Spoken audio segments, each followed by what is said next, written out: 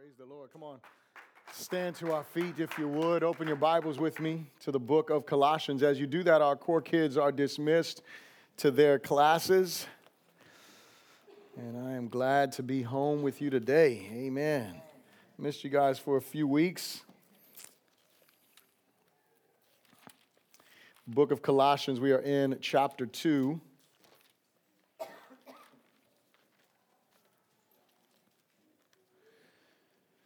Verses 8 through 10. Colossians 2, 8 through 10. When you got it, say so.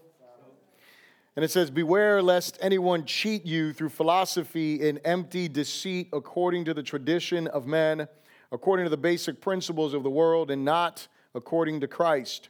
For in him dwells all the fullness of the Godhead bodily, and you are complete in him, who is the head of all principality and power." Lord God, thank you so much for your word that is true. Thank you so much for the opportunity that we have to be in your presence, to worship your name, to be reminded of the greatness of your name, the power of your name, the beauty of your name, Lord God, and that we are your sons and your daughters by the grace of God. Lord, we pray this morning that our ears would be attentive to your word, that our hearts would be open to your truth, and that our lives would be surrendered to you, God, and that we would obey what you say today, that we would not just hear you, that we would not just mentally assent to the truth, but God, that we would respond to it in faith and be doers of your word, God. We thank you for all of this, and we pray these things in Jesus' good name. And everyone said, amen. You may be seated in the presence of the Lord. If you don't have an outline, please raise your hand, and that way the ushers can get you an outline. We want to make sure that you have an outline so you can follow along in the introduction of the sermon. And not just that, but so you can follow along in the reading of our memory verse together. I know I wasn't here for a couple of weeks, so you probably didn't say the memory verse, and that's okay. Did any of y'all memorize the memory verse while I was gone? Anyone want to come and share that with us up here? Not yet? All right. Well, it's all good, you know. We still got a few more weeks that will be in the book of Colossians, and so as always, it's very important for me that you do have an outline so that way you can follow along, right, in the intro, so you can take notes. I think notes are really important. I also think that it's a tool that you can utilize to make disciples, right? So if you're a person that is not exactly sure how to help someone else grow in their faith, one of the ways that you do that is by simply sitting down with them and sharing scripture with them and explaining it to them to the best of your ability. And sometimes we feel ill-equipped, right, in order to do that because it's intimidating. You look at this Bible, 66 books. What am I going to teach someone? And so what I'm telling you is you're going to know what to talk about. These next 3 verses that we're going to deal with today, you could definitely sit down with someone when I'm done. At least I hope so. If I did my job correctly, you should be able to sit down with someone and explain to them what these scriptures mean and how they affect your life and how they can affect their life. And so if you do not have someone in your life that you are helping them grow in their faith, that you are actively engaging them as a disciple of Jesus, I challenge you and encourage you to make sure that you do that. And you can start tomorrow, right? And like I say, you can invite a friend to talk to them. You can invite an enemy and be like, hey, you and I don't like each other, but let's talk about Jesus, right? I mean, I don't know. Make it interesting. But nonetheless, you have your outlines there. And so we're going to read together 3 times our memory verse. And then we're going to go ahead and get into the message here. But it says this, so say it with me, say, "He is the image of the invisible God, the firstborn over all creation. For by him all things were created that are in heaven and that are on earth, visible and invisible, whether thrones or dominions or principalities or powers. All things were created through him and for him. And he is before all things, and in him all things consist. And he is the head of the body, the church, who is the beginning, the firstborn from the dead, that in all things he may have the preeminence." Let's read it again. "He is the image of the invisible God, the firstborn over all creation. For by him all things were created that are in heaven and that are on earth, visible and invisible, whether thrones or dominions or principalities or powers. All things were created through him and for him. He is before all things, and in him all things consist. And he is the head of the body, the church, who is the beginning, the firstborn from the dead, that in all things he may have the preeminence." One more time. "He is the image of the invisible God, the firstborn over all creation. For by him all things were created that are in heaven and that are on earth, visible and invisible, whether thrones or dominions or principalities or powers. All things were created through him and for him. And he is before all things, and in him all things consist. And he is the head of the body, the church, who is the beginning, the firstborn from the dead, that in all things he may have the preeminence. Come on, give yourselves a hand. That was good. Good reading.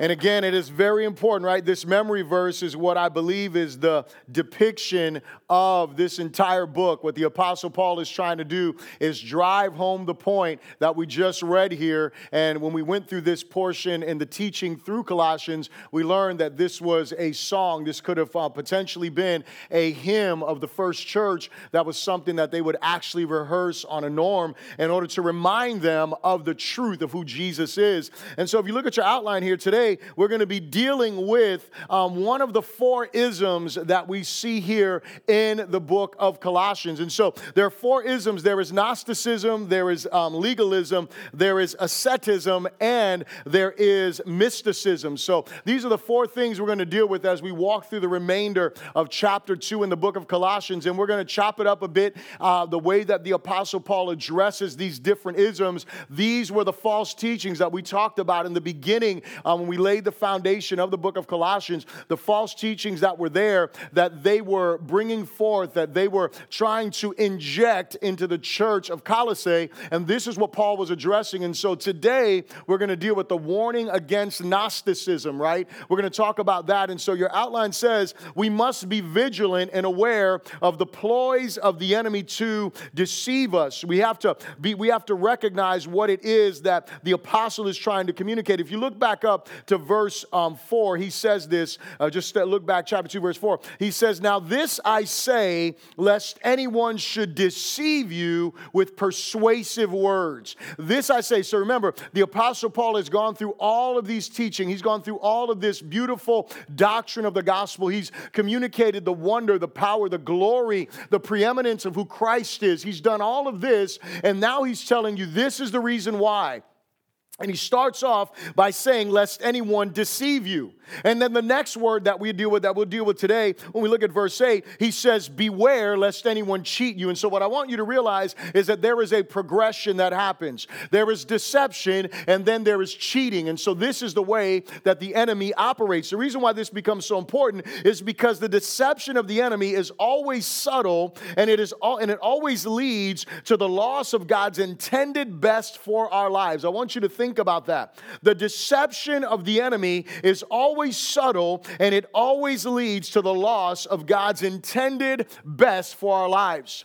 When you look all the way back to the first book of the Bible, the book of Genesis, and you find in chapter 3 a conversation that happened between a serpent and a woman, and you'll remember the subtlety of the serpent's question to Eve, and it was what? It was, did God tell you not to eat of this tree? And then Eve goes on to explain, well, God didn't say don't eat. He said don't touch, and not to do that because then we would die and all this. And then what does he communicate? He subtly injects in there, you surely will not die. It's like God doesn't want you to be like him.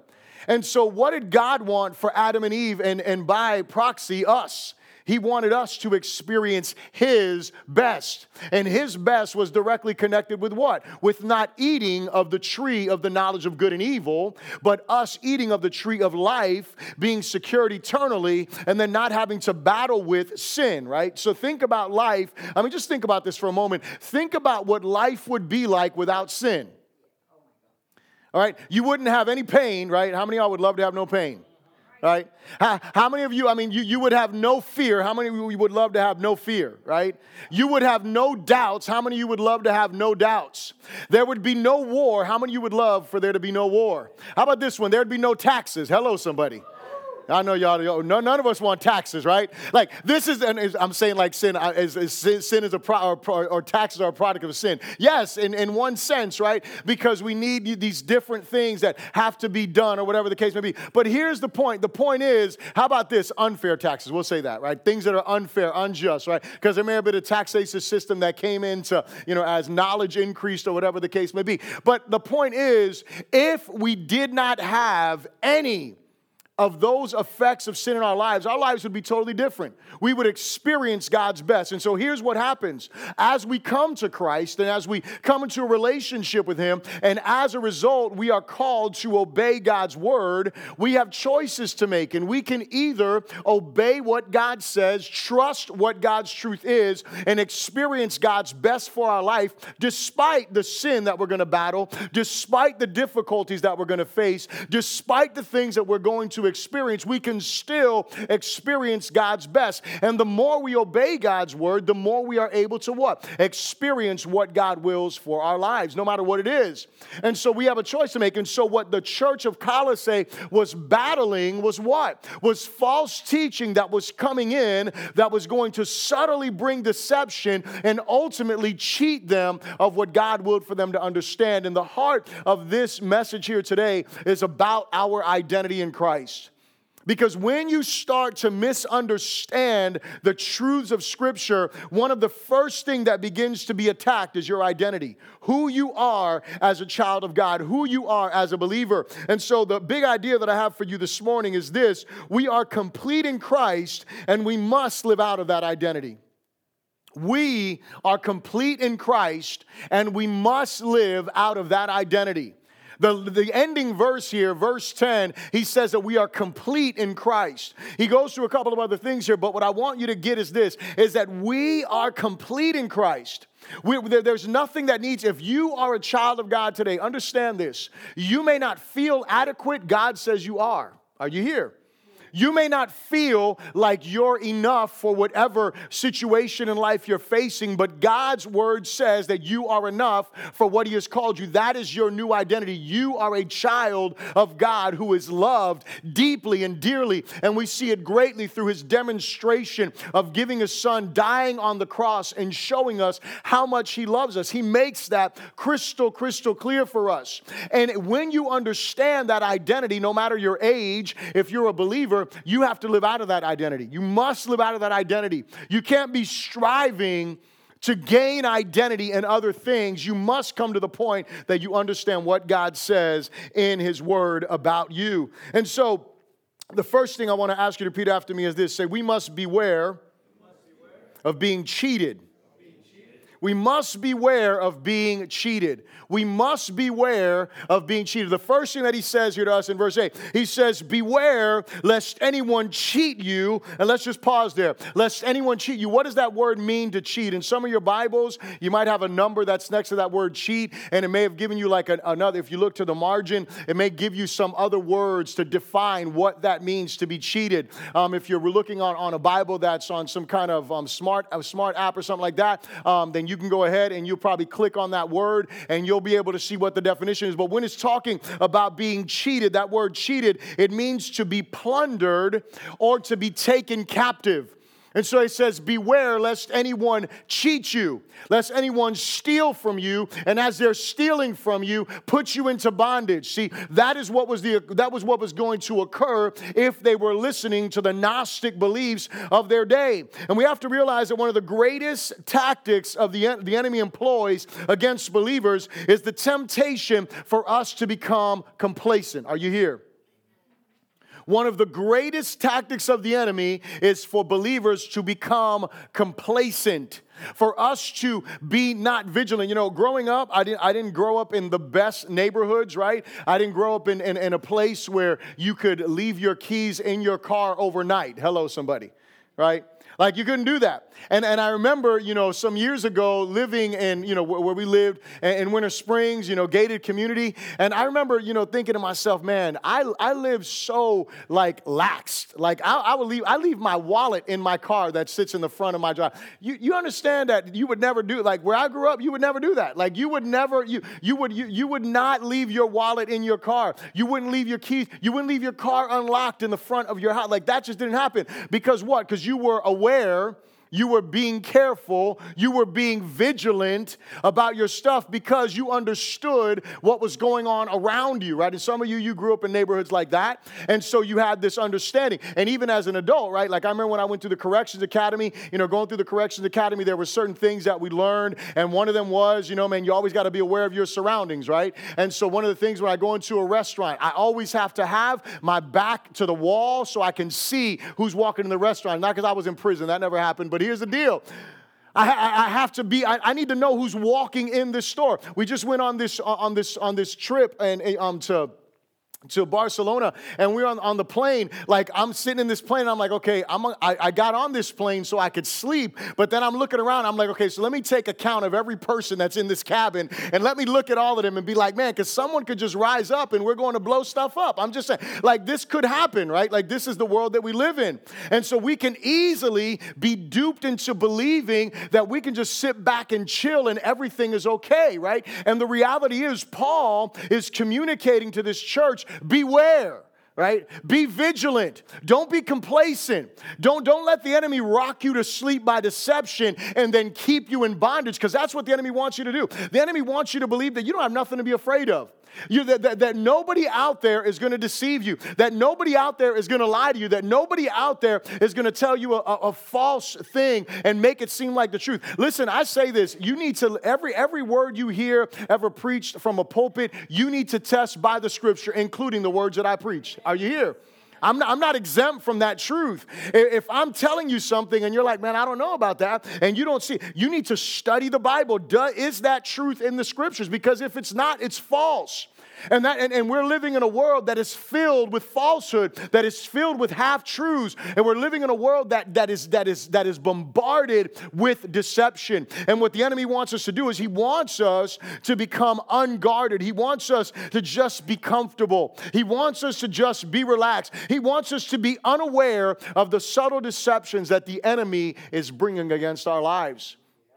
And if we're not vigilant, the enemy's just going to rock us to sleep, just like a lullaby, Rock-a-bye, baby. It's like, rock-a-bye, Christian, here's the deception, right? I mean, like it's just coming, right? Like that's like, here's the lies. Like, just take it. It feels good, right? Everything is okay around you. And we need to be aware. We need to recognize those voices of deception. So what does the Apostle Paul do? He warns them. He goes on. He says this. He says, beware lest anyone cheat you. And what does he say?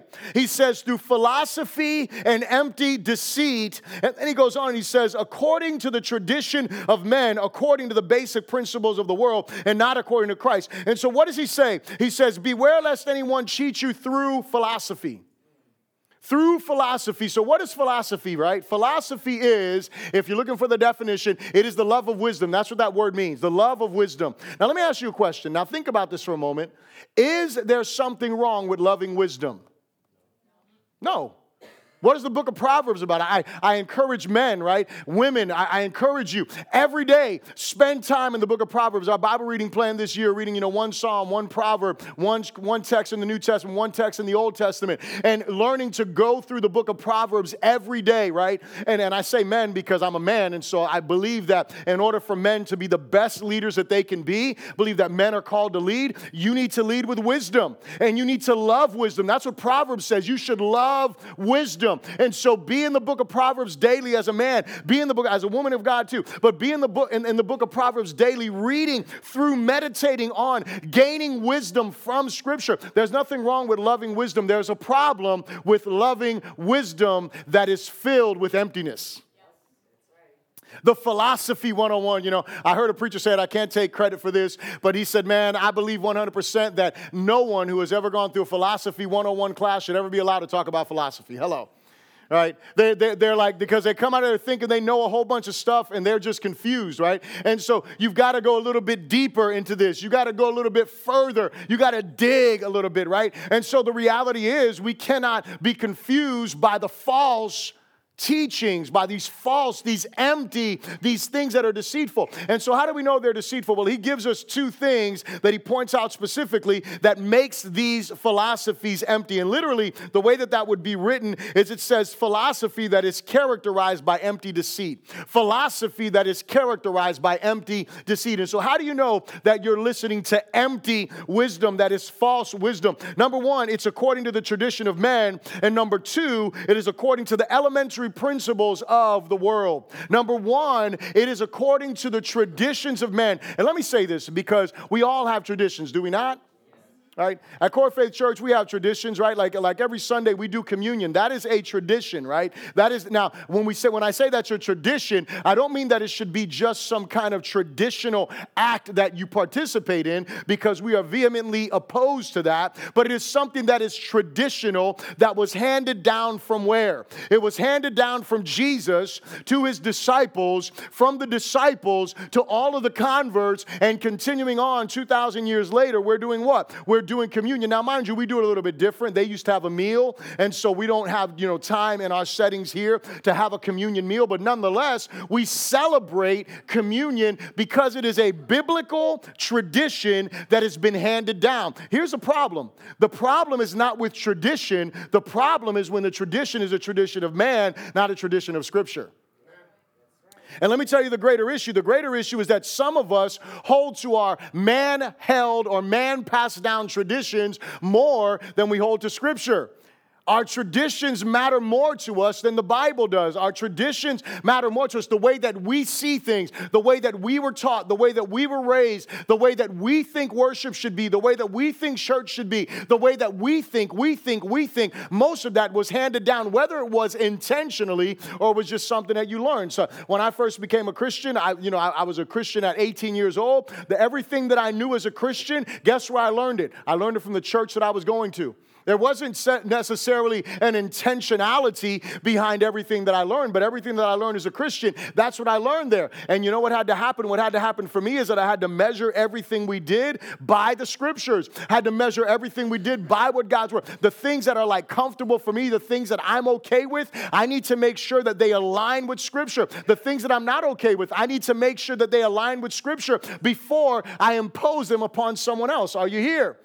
Because there are certain traditions that I'm going to continue to participate in and I'm going to continue to live by. That doesn't mean that you have to live by them. If they're not biblically rooted, you don't have to do that. When you look at this definition of these traditions and you look at what this was about, the term is especially appropriate to the Judeo-Gnostic. Remember, Gnosticism is what we're talking about today. To this Judeo-Gnostic teaching in Colossae, which depended for their authority not on ancient writings. In other words, it didn't depend on the ancient writings of Scripture, but on tradition. And then later on, as you continue on to follow Judaism, there was a sect that was the mystic sect, right? Or sect. There was a part of Judaism that they became, and they were the ones that were all about experience. They were all about sensation. They became this mystical part, but yet everything that they were doing was passed down. And you know what they were called? It's called Kabbalah, right? And so if you've ever heard that before, because there's a lot of actors that they practice this Kabbalah. It's this Jewish mysticism. And where it comes from this teaching, this Gnostic teaching about the spiritual and the natural. Remember, we've talked about that and how the spiritual things are good, natural things are not. So looking for sensationalism and things like that. And this is what they were being bombarded with. And Paul is saying, no, when you look up that word Kabbalah, it literally means reception or received doctrine or traditions. That's what it means. And so it's something that someone can hand down to you, not rooted in Scripture, not rooted in the authority of the Bible, but rooted in our experience. The second thing that he says that makes the teachings of these false teachers empty is that they were according to the elementary principles of the world. And so when you look up this world, the elementary principles of the world, it's speaking of rudiments. right? It's talking about foundational things. And so when you look at this word that is used in Greek text, it's something that meant like elementary sounds of letters. So when you learn the ABCs, right? Like that would be something that would be an elementary principle. Obviously something that we learn in elementary school as well, right? The basic elements of the universe, right? So water, learning about air, learning about gravity, like the basic elements, the things that are there. The Apostle Peter, he refers to these basic elements in 2 Peter chapter 3. It refers to the basic elements of knowledge. And so it is the foundation or the ABCs of us, right? Being able to understand certain principles within any system of belief. So it's the foundational stuff. But when you come and you look at what it meant in ancient Greece, it meant the elemental spirits of the universe. It meant the angels that influenced the heavenly bodies. It was one of the words in the vocabulary of the religious astrology of that day. Hello, somebody.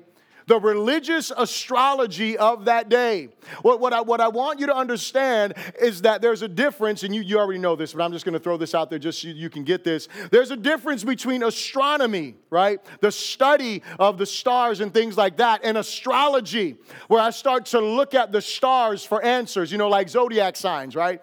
And I'm sorry if some of you feel like, hey, I'm a Capricorn, hey, I'm a Libra, hey, I'm this. There's some people, I have conversation with them, and I sit there, and they're like, well, I'm a Libra. I'm like, I don't care that has nothing to do with who you are. Some devil has made you believe that, right? And Christians, we walk around, and we're like, hey, I'm a Libra, I'm this, who cares? That doesn't even matter, right? Like, that has nothing to do with being a Christian. That has nothing to do with being spiritual. As a matter of fact, it's part of idolatry. It's part of a false system of worship. I know some of you are hurt. Look, it's okay, right? Or some people you need to have conversations with, right? But the reality is, you have to look at this, right? Like all of that stuff that we see there, this is what Paul is warning them against, because all of that does what? It minimizes Christ.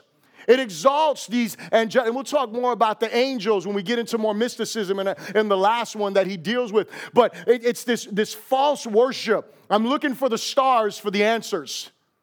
Seriously. That's what it is. I'm looking for some kind of something outside of the Bible to get answers. Listen, that's not what we want to be about. We want to be about those who are hearing the truth of God's word. And so here's the thing. The fundamental test of any religious teaching is this. Where does it put Jesus Christ, his person and his work? Where does it put Jesus? Is Jesus above everything? Is Jesus the one who is preeminent in all of it? Is it all about him? Because if religious teaching is not all about Jesus, listen, the Holy Spirit, we reverence him, we honor him. He is a person, he has filled us, he leads us, he guides us. We need his power, we need his presence. But you know what the Holy Spirit does? The Holy Spirit will always point us back to the glorification of Jesus. Are you here? That is what the Spirit of God does. He brings honor and glory to Jesus. That's the way that the Godhead operates, in unity, in oneness. And so if a religious teacher is pointing you away from Christ, it's false. If Jesus is not everything, he is that person or that teaching is a false teaching. And so we have to recognize, what does it do? Does it rob him of his fullness? We'll talk about that next. Does it rob Jesus of his fullness? Because if it does, then guess what? It is not a true teaching. Does it deny either his deity or his humanity? Does it deny either of these? Because if it denies either one, it is false teaching. How about this one? Does it affirm that the believer must have some new experience, are you here, to supplement his experience with Christ? If so, it is false teaching. Listen, we have to recognize this, that we need Christ. He is everything for us. And as believers, we must be sure that we are not mixing our beliefs, biblical truth, and values with that of inferior belief systems that do not point to Christ as all sufficient. This is what Paul is arguing for, and this is what I would contend for today as well. That we make sure that Christ is all sufficient, that we're looking to him. The second thing I'll ask you to repeat after me is this. Say, we must recognize where God's fullness dwells. We must recognize where God's fullness dwells. We must recognize this. The next verse, in verse 9, it says, for in him dwells all the fullness, say all the fullness of the Godhead bodily. In him, in who? Christ.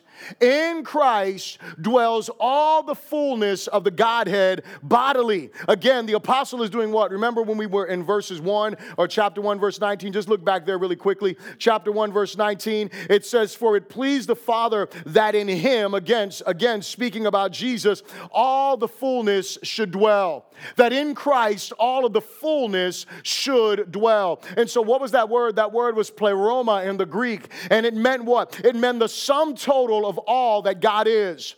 It meant all of his being and attributes. And I want you to notice the contrast. The contrast between the philosophy that was empty and Christ where the fullness is. You see the contrast that's there. That there is philosophy that makes you feel full, but it's really empty. Are you here?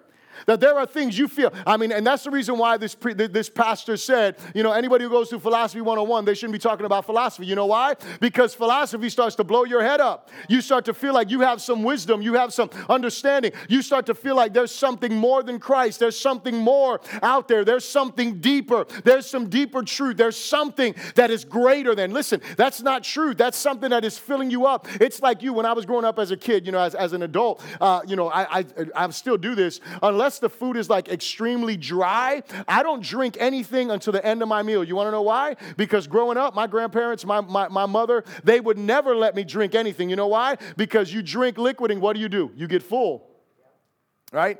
And so the reality is that's what it's like when you're partaking of empty philosophy. You get full. You start to feel like you know some stuff. And all of a sudden you're not concerned with Christ. You're not concerning with the fullness that is in Christ Jesus. Here's the thing. We must clearly see Jesus is not solely divine but deity. And I need you to grab this because when I was looking at this, I've never seen this before. And so I really feel like this is very, very important for us to recognize what Paul says. He says, for in him dwells all the fullness of the Godhead bodily. He wasn't saying that Christ is just divine. He was saying Christ is deity. And listen, there is a big difference between divine and deity. Because in our culture today, as was in that time, the false belief system was what? Is that everything and everyone was divine. You know why? Because God dwells in everyone, right? That's that pantheistic worldview. God is in everything, right? This is the reason why you have people that are starving in countries and cows are running free because they worship those cows rather than killing the doggone cow and eating it. Hello, somebody, right? I'm just saying, but nonetheless, they worship all things because all things are divine. And so you don't take this life, and whatever the case is. But what Paul is saying, he's saying, listen, that's what these Gnostic teachers are talking to you about everybody being divine. Jesus is not just divine, he's deity. He's God. He is above everything, right? He's not equal to everything. No one can become like Christ just by, becoming. Like you start to grow in knowledge because that's what the Gnostics taught you, right? Like you had to get deeper, and as you got deeper, you became more spiritual. You became more enlightened. This sounds like a lot of like mumbo jumbo garbage we hear today, right? Same garbage, right? It's just packaged differently. They just seem smarter, right? They have television channels that they're on, and they communicate this stuff to you, and you think, well, they're wealthy and they make money and they're successful and God hasn't struck them down. Listen, you need to be careful with that because there is a day that they're going to be struck down, and it is sad. We need to pray for their deliverance because just because they don't see judgment this side of heaven does not mean judgment is not waiting for them. But here's the thing. We look at these really smart, wealthy, successful people and they worship this way and we think, oh, well, there must be something to it. No. There's a devil that is behind it. There is an antichrist spirit that is behind it. And we as brothers and sisters, when you see brothers and sisters being duped into believing that, you need to bring them back to the scripture and say, listen, it's not just about the divine, it's about the deity. It's not just about the imago Dei in us, it's about Dei, God. Right? It's not about just the image of God that is in everyone, that imago Dei that we all carry, but it is about the Dei, the God of creation, the God of the image. It is about him, and that is what the Apostle Paul is trying to do. And he says this, remember, because the Gnostics believed that anything bodily form was what? It was sinful and evil. What does he say? He says, the fullness of the Godhead dwelled in him bodily. And here's what I want you to know. When you and I get to heaven, you know what we're going to see? We're going to see a glorified body of Jesus. We're going to see a glorified Savior in a body that looks like ours, much better. Hello, somebody, right? We're going to look like him, actually, according to what the Bible says, right, in the sense of being glorified. But here's the thing. He didn't, walk away from his body. His body was glorified, and he is there. The fullness dwells in him. In other words, God can sanctify. That is through the power of the gospel. Here's why this is important, because it is not until we recognize the fullness of God in Christ will we begin to seek him and trust him for everything. You see, it's not until we really start to see the fullness that is in Christ that we will start to seek him for everything. See, we'll continue seeking fulfillment and other things until we find the fullness that there is in Christ. We'll continue to go outside. And the last thing I ask you to repeat after me is to say, we must actively rest in whom we are complete. We must actively rest in whom we are complete. How many of you know what active rest is? Raise your hand if you know what active rest is. Okay, raise your hand if you don't know what active rest is. You don't know, right? Okay, so here's the thing. So active rest, the way that I understand it, I'll say where I learned the term. Okay, I learned the term in the workout world. And so active rest means this. So you work out a few days, and then you have an active rest day. An active rest day means you don't lay on the couch and eat Doritos all day because you're resting. Right? that you were like, well, Bishop, I'm being active, like I'm eating on my rest day. No, active rest is like you go out and you run a leisurely mile. Now, I don't know anyone who runs a leisurely mile. Actually, I do know some people, and I think they're all crazy. I'm like, there's nothing fun about running to me. Like, I hate running more than I just hate running, all right? I don't know what I hate it more than, but I mean, I really like, if you gave me a choice between, I don't even know, but nonetheless, run, I just hate it, right? But, they're like actively, or you can go like swim a couple laps. I'm like, I swim 2 laps and I'm ready to die. But nonetheless, this is active rest, right? And so it's resting in an active capacity, right? It's resting, but you're still active, you're still moving. And the reason why I think that this is so important for us is because as believers, we need to have active rest. We need to rest in what we see in this scripture actively, right? It's not like we just, I'm looking at Mezzi because I don't know if you noticed, but Mezzi was in deep meditation during the beginning of the service. He was like knocked out. And Pastor Aldo and I, we both thought Mezzi was going to wake up and give us a prophetic word because we felt like he was getting a dream of revelation from the Lord. But he was active. He was very deep in that activity of rest. But here's the thing. It is us not just hitting the neutral, right? Or putting the car in neutral, but it's us actively being engaged. So what do you say in verse 10? And I'm wrapping up here. He says, "And you are complete in him who is the head of all principality." You are complete. So Jesus is the pleroma. He is the sum total of all that God is and all of his being and attributes. And you and I, we are the plero, right? He is the pleroma. We are the plero. We are the ones that we are complete in him. Our fullness comes from what? It comes from us being in him. And so when we think about what that means, what is Paul saying here? What is he communicating? 2 things. Number 1, why are you complete? Number 2, how exactly is it that you are complete? First of all, I want you to know the way that this verse could read is it could read this, and you are in him, having been filled full with the present result that you are in a state of fullness, right? The point of this is the way that it's written in the Greek, there's so much emphasis on fullness and completion. That's the way it is. But I want you to understand, you and I are complete because we are in Christ. Are you here? Your completeness isn't like, Jesus isn't like part of it. It is because of who you are in, right? That placement, that position, because of what Jesus did on the cross, because we recognize the beauty of the gospel, because we understand we were born into sin, separated from God, that our good works never make us good enough, that our good behavior will never be able to balance the accounts for our bad behavior. When we come to the place that we recognize that Jesus died in our place to make up for everything everything we could never make up for. And then he gives us a fullness. And this is what it is. He gives us this fullness in him. He gives us this completeness in him. There is nothing that we need that is outside of Christ. Are you getting that? We are complete because of our position in him, because of the gospel. And how is it that we are complete? Well, number one, we are complete in our sanctification or in our justification.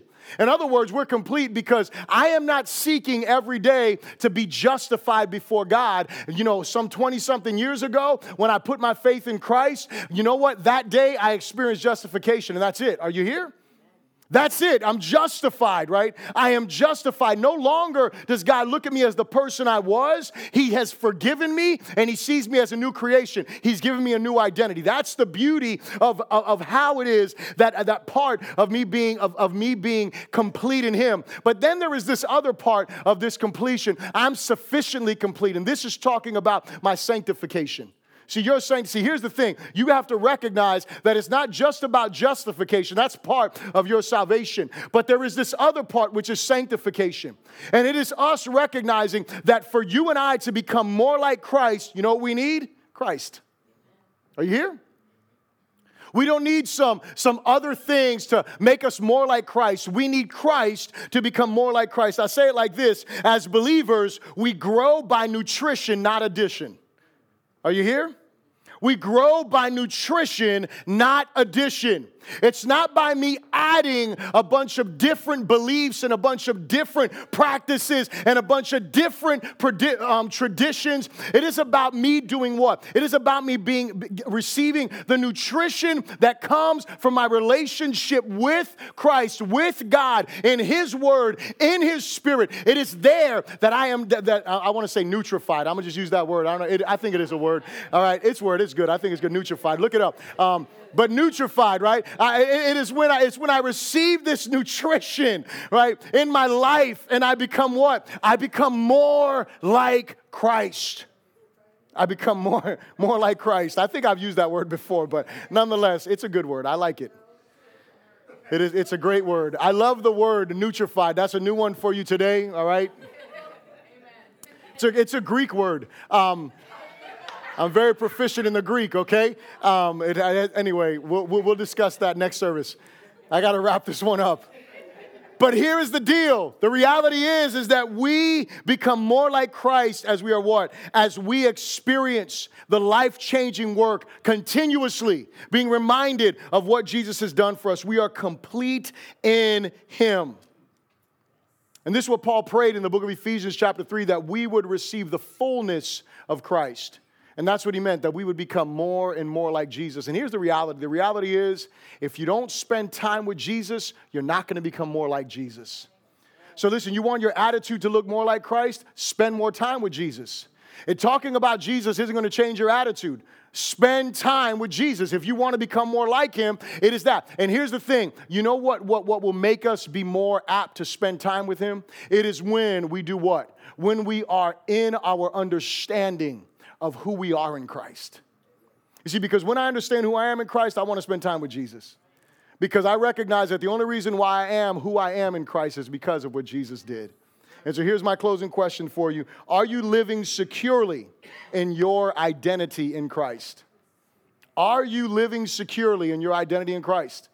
Are you walking that out? Are you living that out? Are you living out of that understanding of who you are, living for his glory? If you're not, today's a day that you can put your faith in Jesus, that you can trust him. If you are not living out of your identity in Christ, today is an opportunity for you to say, God, I don't want to live with my own identity struggles. I want to be who Christ says I am. And so there's two people in this room. Number one, that would say no to that question. It would be the person who is not a believer. If you are not a believer in this place today, call upon Christ. If you're not walking with him today, call upon Jesus. Repent of your sin. Put your faith in Christ. The other person that says, no, that I'm not living out of my identity, is the person who's a believer, but you still haven't come to understand fully that you are loved because of what Christ did. And today, you as a believer, you can stop struggling and you can have an active rest where you are experiencing the life-giving, changing relationship with Jesus, right? That's transforming you. You can do that. But today you got to recognize that it's not about you, it's about what he did. Amen? Start standing on our feet and let's pray together. Heavenly Father, today we come to you and we praise you because you are good, you're all wise, you're all powerful, you are all knowing, and we are grateful. So grateful for your love, so grateful for your grace. And we pray this morning, Spirit of God, that you would draw the hearts of those who do not yet know Jesus into a relationship with him today, that you would convict them of their sin, of righteousness and judgment, that you would show them your love, and that they would turn, and that from this day forward that they would live knowing that they are loved.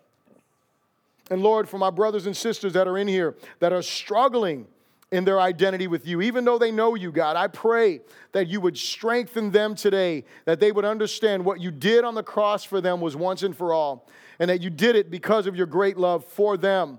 Let them rest in that. Let them walk in that, Lord God, and help us to live for your glory, not trying to add anything, but being built up in our faith for your glory, for your honor, and by your kingdom's sake. In Jesus' name, and everyone said, amen. Come on, give God a hand of praise.